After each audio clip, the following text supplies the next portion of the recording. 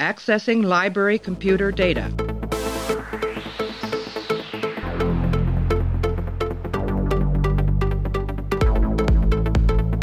Out there are no saints. Just people. Hey everybody, welcome back to the podcast. Hope everyone is doing well. We are up to the 5th episode of the American sci-fi television series Deep Space Nine. This is Babel. It is Season 1, Episode 5, directed by Paul Lynch. Story goes to Sally Caves, Ira Stephen Bear, and the teleplay goes to Michael McDreevney and Naren Shankar. It aired back on January 24th, 1993. Continuing the trend of mirroring the Deep Space Nine stuff, we've got a whole bunch of visitors coming to us early in the podcast so far. We've got Kyle from, people might know him from the Trekspertise YouTube channel. Kyle, how are you? Good. How's it going? Good. You ready to talk about Deep Space Nine, I guess, on the podcast? I would love to talk about Deep Space Nine. Have you, what's the current, if you want to explain to people what Trekspertise is, if they're not familiar? Trekspertise is a YouTube channel. It's about science fiction. It's predominantly about Star Trek in the form of video essays, but we're branching out to the wider sci-fi realm this year. Yeah, you did Arrival, right? The movie. You did a video about Arrival, the sci-fi film that came out over the summer a couple of months ago, I think. Which was a really good movie. Yeah. But it's just a video essay channel. Video essays are currently one of the better YouTube-style content things online, and I really like the format, and that's basically what Trekspertise is. It's like high school essays over and over and over again, taking different positions. If people can think of like Nerdwriter would probably be the most sort of famous example of it, right? That kind of thing. But you guys can check out the link to Trekspertise. I'll put a link in the blurb and in the YouTube video and everything like that. But you're ready to talk about Deep Space Nine. We're going to be talking about Babel. I'm going to play an audio clip. Me and Kyle are going to come back and we're going to break down the episode Babel. Chief. How can I help you, Major? Looks like you're the one who could use a little help. Oh, no, I'm fine, really. I suppose this isn't a good time to tell you that number 3 turbo lift has broken down again.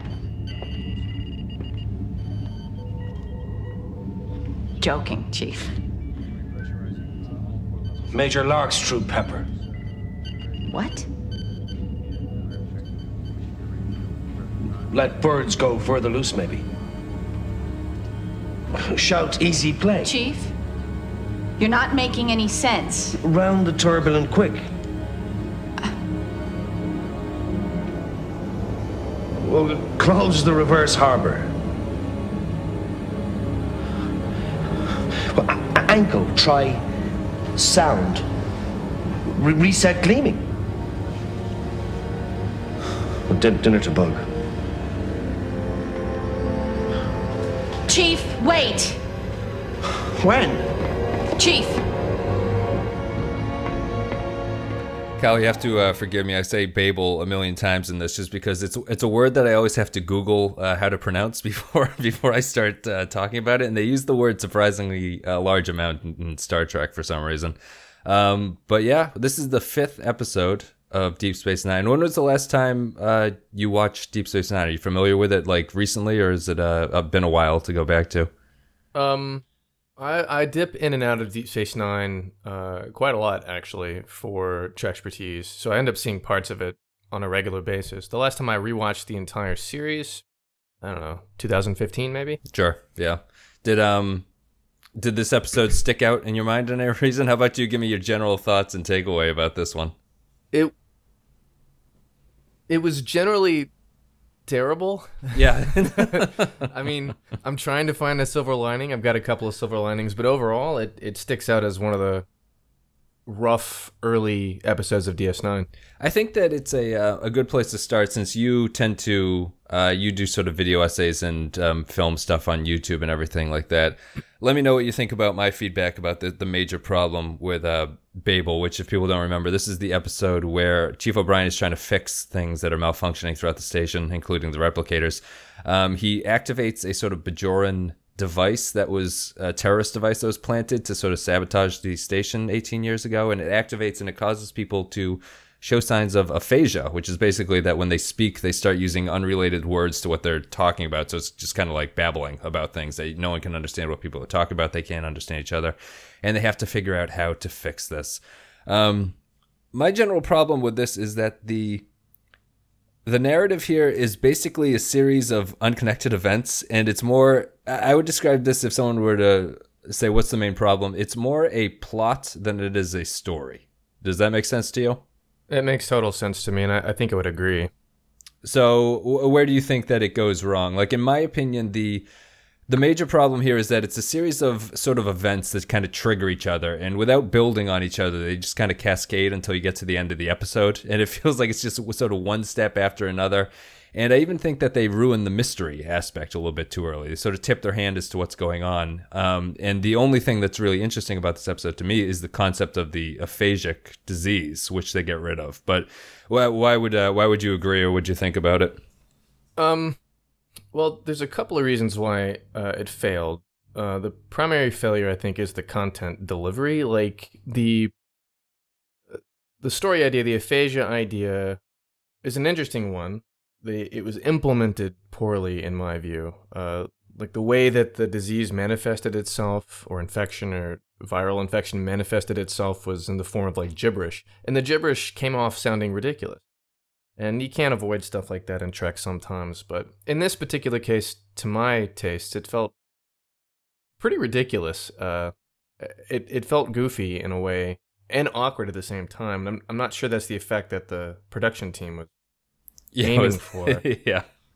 And they did something else, a couple of things in the episode, production-wise, that didn't make any sense to me. There was a lot of moments, several key moments, where the exposition was handled through conversations with the computer. Bashir is talking to the computer to discover things. Major Kira is doing the same thing, and you're just sort of trapped waiting on a back and forth between a main character and a computer. And these things, they killed these things a lot in later DS9 episodes as a matter of procedure. You know, you just skip to the end of the result of the investigation or something. But in this episode, you're forced to watch all of that. And I think that if they had cut that bit out, it probably would have been more palatable as an episode. Yeah. Also, the lighting was terrible, and DS9 hadn't figured out its lighting scheme yet. Like, everything's too bright and happy and not dark and contrasty, which I preferred. One of my when we did the pilot emissary for this, I have someone who comes on frequently as a guest. He's never seen a lot of Deep Space Nine.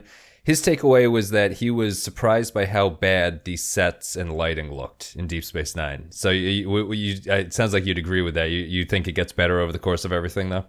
Like, I think it really does. Like, the sets are great. Like, the art design was really great. The way it was lit in the first, I guess, couple of seasons was problematic. It was really flat. I guess they were playing with ideas, or it was a discovery through process kind of a thing. Yeah, I mean, it feels like they're copying TNG at this point, right? Yeah.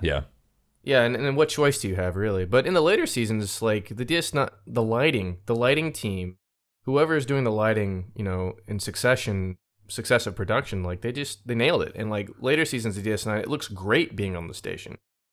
And this episode, it isn't a factor limited to Babel, but it's the whole first season, maybe even the second season, where the lighting just hasn't found its, unique characteristic yet. But that's a minor thing, I guess. It's just it made it. If I'm paying attention to the lighting of your story, it's a bad episode, right? Then the writers failed. Right.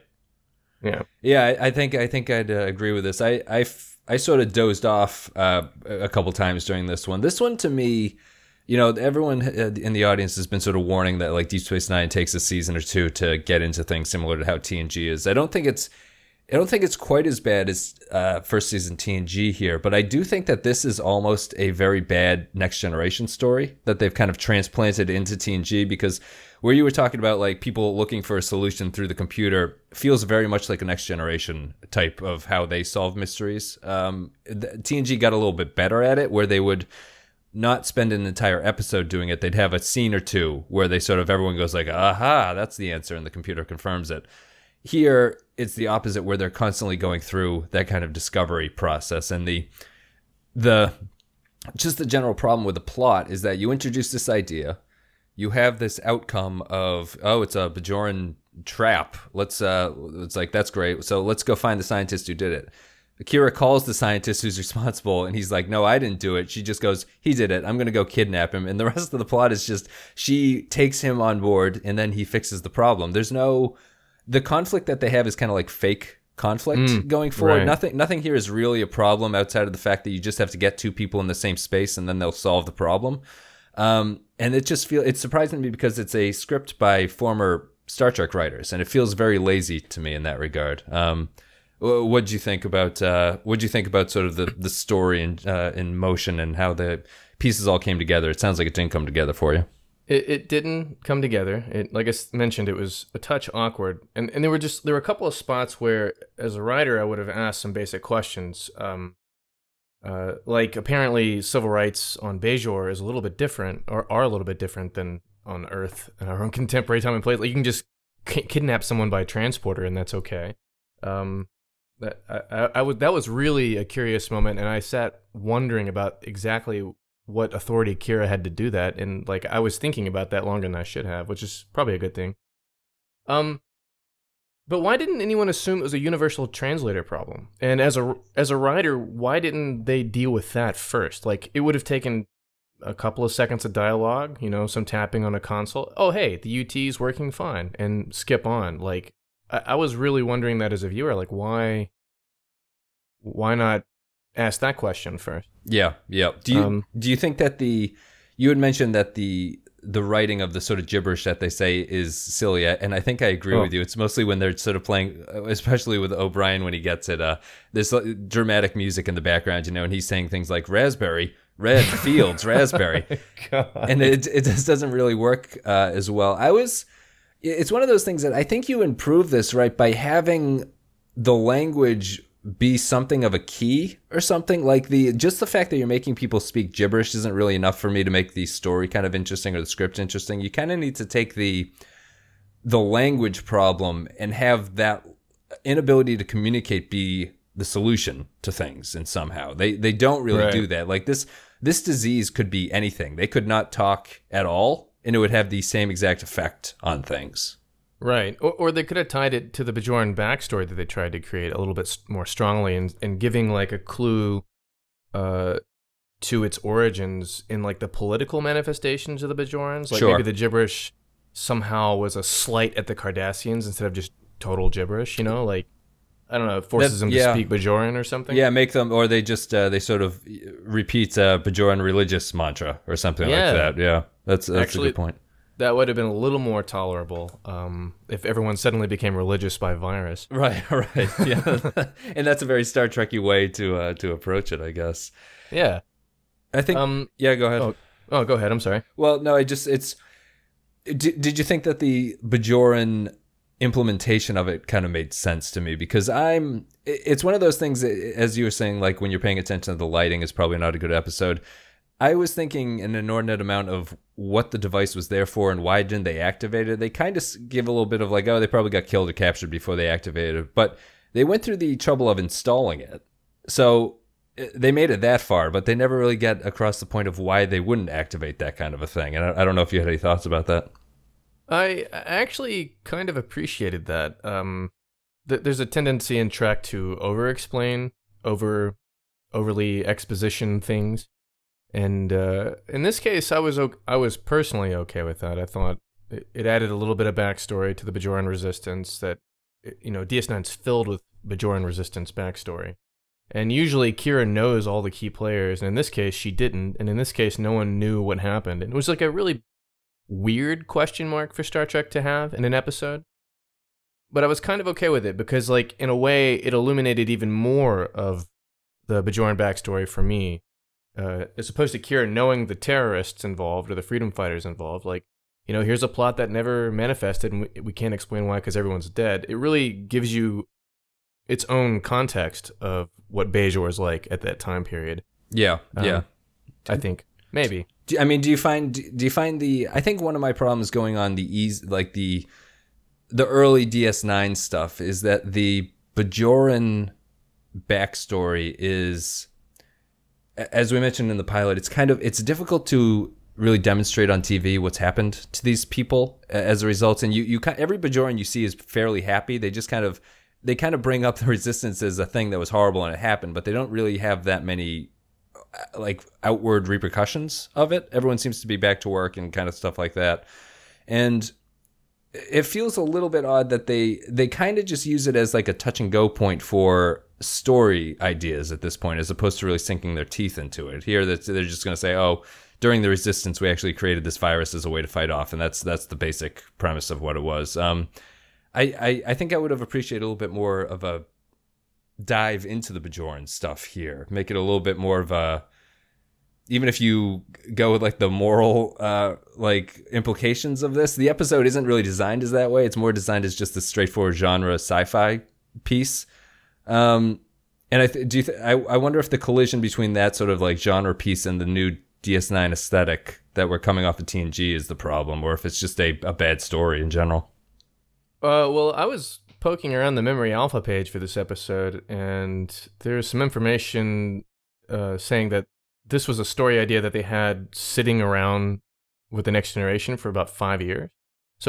So somebody somewhere was like, this is a cool idea, we just need a way to implement it. So I think, like, to me, that probably explains some of the awkwardness at its expression on DS9. Maybe it was sort of a thought piece that belonged in the Next Generation, and they sort of just, kind of pushed it into the hole of DS9, and it didn't really fit. But I think largely you're right, man. If they had focused a little bit more on the Bajoran backstory to some degree or another, I think that probably would have made it a stronger entry and a more valuable entry to DS9 as a whole. Right now, you could watch the entire series and not watch this episode, and you probably wouldn't notice. And DS9 is the Trek that if you skip an episode, you miss key plot points for the larger story arcs later in the series. And, this episode doesn't fit any of that. Yeah, and you kind of bring up a point of if they cut and pasted out of TNG and put it into this. It reminded me in a lot of ways of the opening scene of Star Trek Generations. The film is kind of famous because the script was written for Spock, McCoy, and Kirk, but they couldn't get Nimoy or DeForest Kelley to get into it, so they just kind of rewrote it for other characters. And if you pay attention, you can kind of see the voice that they were originally. They didn't really rewrite it all that much for those characters. They kind of just changed the character names on the top of it and maybe adjusted a few words. Here, my thing was that after the early episodes of getting to know the Deep Space Nine characters, they're pretty much just cutout characters here. The only exception that I saw was the Odo and Quark interactions, which feel like they had to be written for this episode. And those are the only two characters who really interact in a way that makes me feel like they fit into what the universe is so far. Everyone else feels very cut and paste, especially Bashir, who's doing his best Beverly Crusher impression, I think. My gosh, yeah. Yeah, poor Bashir. I agree with you. Actually, I made some notes on the character work. There are two portions to the character work in my mind that were the silver linings of this episode. The Quark-Odo relationship is in full bloom right now, and that's, if you watch this episode and you get an impression of how they are with each other, that may last the entire series, this is the impression you get. Like, it's exactly that. They soften at each other a little bit, but they're still like stabbing each other with verbal jibes, and they still don't trust each other. There's still kind of lovable grumpiness about the both of them together, and they really nailed the Quark-Odo aspect of it. And the O'Brien must suffer paradigm is in display. He's like overworked, and it's a really classic O'Brien like kind of character thing to have happen. And watching him bounce around, I guess customers, I don't know how you describe it, at the beginning of the episode felt very natural. That part of the episode felt very natural to me, watching O'Brien suffer from work. Yeah. But the character highlight for me that made the episode, palatable as a whole was Benjamin and Jake Sisko's moment where Jake gets infected.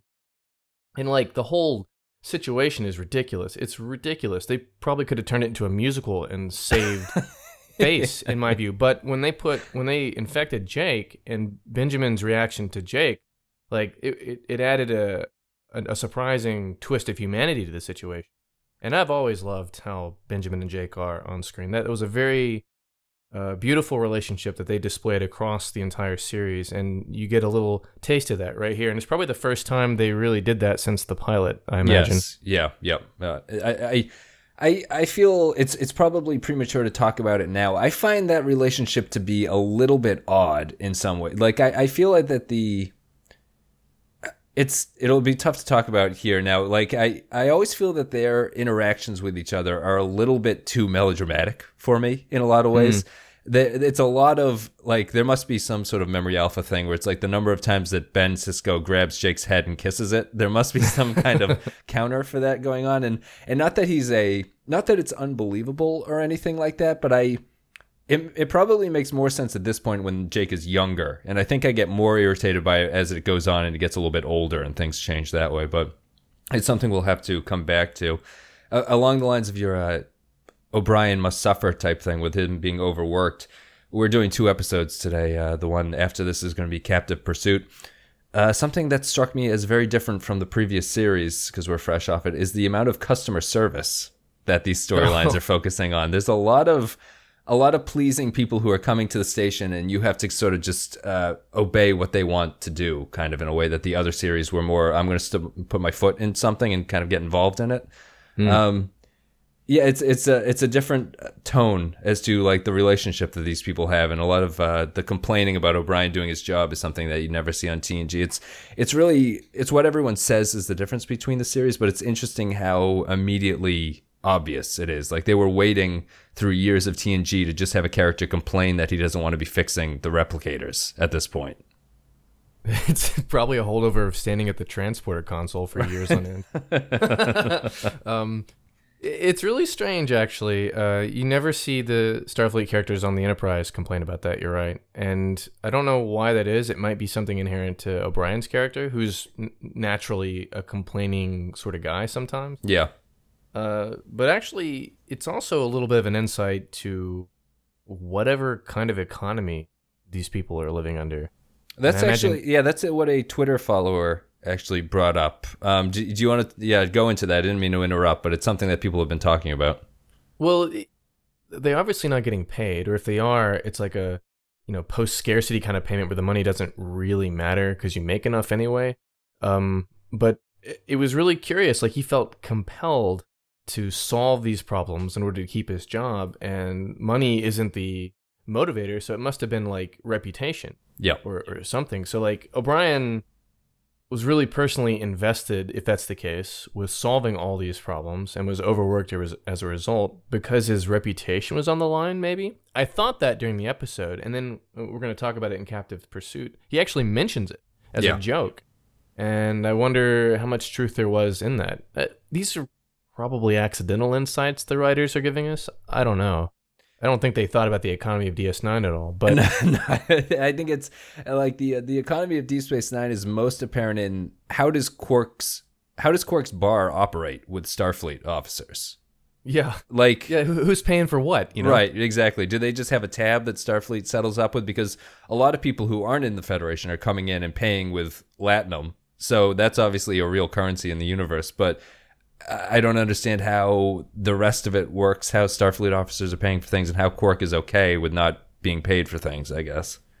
I'm really curious as to figure it out. If they probably explained it in the show, they probably would have taken a political stance or something. I don't know. It was the 90s. But, yeah, right. but you want the beginning of the episode, Quark's bar is failing again. Like he doesn't actually. He goes from boom to bust, boom to bust. Yes. Classic capitalism. Right. He's got a bubble. Yeah. But he never complains about people paying for things. And on occasion, if this is your first time watching DS9, you're probably wondering some of these questions now. But Starfleet officers do occasionally pay for things. Like Dax goes in to play Dabo and uses her own Latinum. Where the hell is she getting that from? Right. Who's giving her that? I don't understand. I guess it's just you can chip away a little slice of your reputation that you've earned, and I guess they'll give you a little bit of Latinum for it if you sell it to the right person. Yeah, that's something we'll definitely be getting more into in the way of that. It's funny. I think we chose 2 decent episodes to sort of pair with each other because I think they're very different from each other. Once we get to Captive Pursuit, things will be a little bit different. This one to me is just... It's an episode that kind of suffers because it's not really about anything. There's no real point to anything that's going on, and everything just kind of stumbles along, as I said, until it gets to the resolution, and then we go from there, and Cisco can make his coffee and be happy, and everything sort of resets at the end of it. It literally resets because Cisco yells at O'Brien again. God, yeah. So it's that kind of it's just that kind of a bumbling narrative. If you're going to have these kind of sci-fi plots, you kind of need to have the Braga approach to it. Like you can't half-ass this kind of genre hard sci-fi type thing. If you want to call this hard sci-fi, it's not really. But if you want to go all in on this weird alien virus thing, the virus has to be interesting. The virus has to have some sort of key, or the resolution has to be important to things. And I don't get the sense of that from any of this. Mm-mm. It's less useful than TNG's Shades of Grey, and certainly less offensive than the original series Paradise Syndrome. Somehow It's like the forgotten child of bad episodes in Trekdom. Yeah. I feel like DS9 kind of fits into that a lot. You tend to not remember the names of the episodes of the ones that aren't particularly good, but the TNG and TOS ones stick out very fortunately. Yeah, it'd be an interesting list to see what the best viral infection episode of Star Trek was. And certainly not this one, but Paradise Syndrome. I don't know. Oh, man, I'd love to interview a biologist about that. Right, yeah. See how plausible is a viral aphasia? Well, Bashir seemed pretty impressed by it. He was very, very well done. But I think that we talked about this one. There's really not a lot to talk about with this episode. I find it it's not very good. It's certainly a skippable one. But we're going to play an audio clip of this episode, and then me and Kyle are going to come back, and we're going to give our final thoughts and ratings for Babel. Look, Cisco, I'm a security officer, a good one, but that doesn't make me qualified to help you run station operations. You're probably right, Constable. But as you can see, you're all I've got. Commander, I think I found our scientist. Does he have an antidote? I don't know. He broke the connection the minute I mentioned the virus. Major, you mind telling me where you're going? To continue my conversation with Dr. Cermak in person. Major, I can't allow you to break quarantine. We can't risk spreading the virus to Bajor. I am well aware of that, Commander. As a matter of fact, I don't intend to step foot on the planet. Better let her go, Cisco. She's all we've got. All right, guys, so we're back. We're going to wrap this one up with final thoughts and ratings on our 1 to 5 scale about Babel. I don't really have many in the way of final thoughts. Everything I pretty much summed up. It's just a very dull episode that doesn't really grab my attention in any kind of way. It doesn't really accomplish anything that what it probably accomplishes what it's trying to do, but it doesn't really have very lofty goals about what it's trying to get done. I'm going to give this one a 1 out of 5. It's a very skippable, forgettable episode, as you said, Kyle. You can easily skip this one and not really notice anything, not really feel bad about it. It feels very much like a TNG episode transplanted to Deep Space Nine, and it wasn't even a good TNG idea in the first place. The idea had been kicking around for 5 years, it's less that it's a good idea that they just can't figure out how to fit, and more that it's probably just a bad idea that they can't really figure out how to make work properly. And I think that's the case here. So, what do you think? On our 1 to 5 scale, what would you give this guy? A solid, strong 1, I think. Sure. It's generally bad. The writers goofed up a bit in implementation. The production goofed up a bit in implementation. The only strong points are some of the character work. Like, for example, Quark and Odo. But apart from that, if you slept through it, then you would have missed anything. Right. Sad. Yeah. It is sad. I think that it's difficult. I mean, people have been saying, all you guys listening have just been saying, you got to get through season 1. It's been a long time since I've seen season 1, but it's the only thing that's really grabbing me from an episode like this is just how you compare it to the previous seasons and what sort of Deep Space Nine's tone is going to be going forward. And I think that sticks out. It comes out in the Quark and Odo conversations, as you say. But yeah, otherwise, it's not very good. We're going to wrap it up there. But Kyle, thank you very much for coming on. My pleasure. You can check out Trekspertise. I'll put the link in the video descriptions. Thank you to everybody. You can follow us on social media. You follow all the links. You guys know where they are. They're in the video description and in the podcast blurb. Go there. Check us out. Only thing to plug is Patreon. If you go to Patreon, you get extra content. You can support the show there. It's very nice. Also, the highest tier patrons get a shout out. So we've got Taxile Bear, Kyle B, Joint Mango, Michael S, Doug V, and Tarek L. Thank you very much, guys, for supporting the show. Obviously, we didn't get any viewer comments because I think this one, the scheduling of this one is no good. But normally we put viewer comments in this one and we can respond to it. We don't have any here because I had to rush through this. But guys, thank you very much for listening. and we'll see you next time.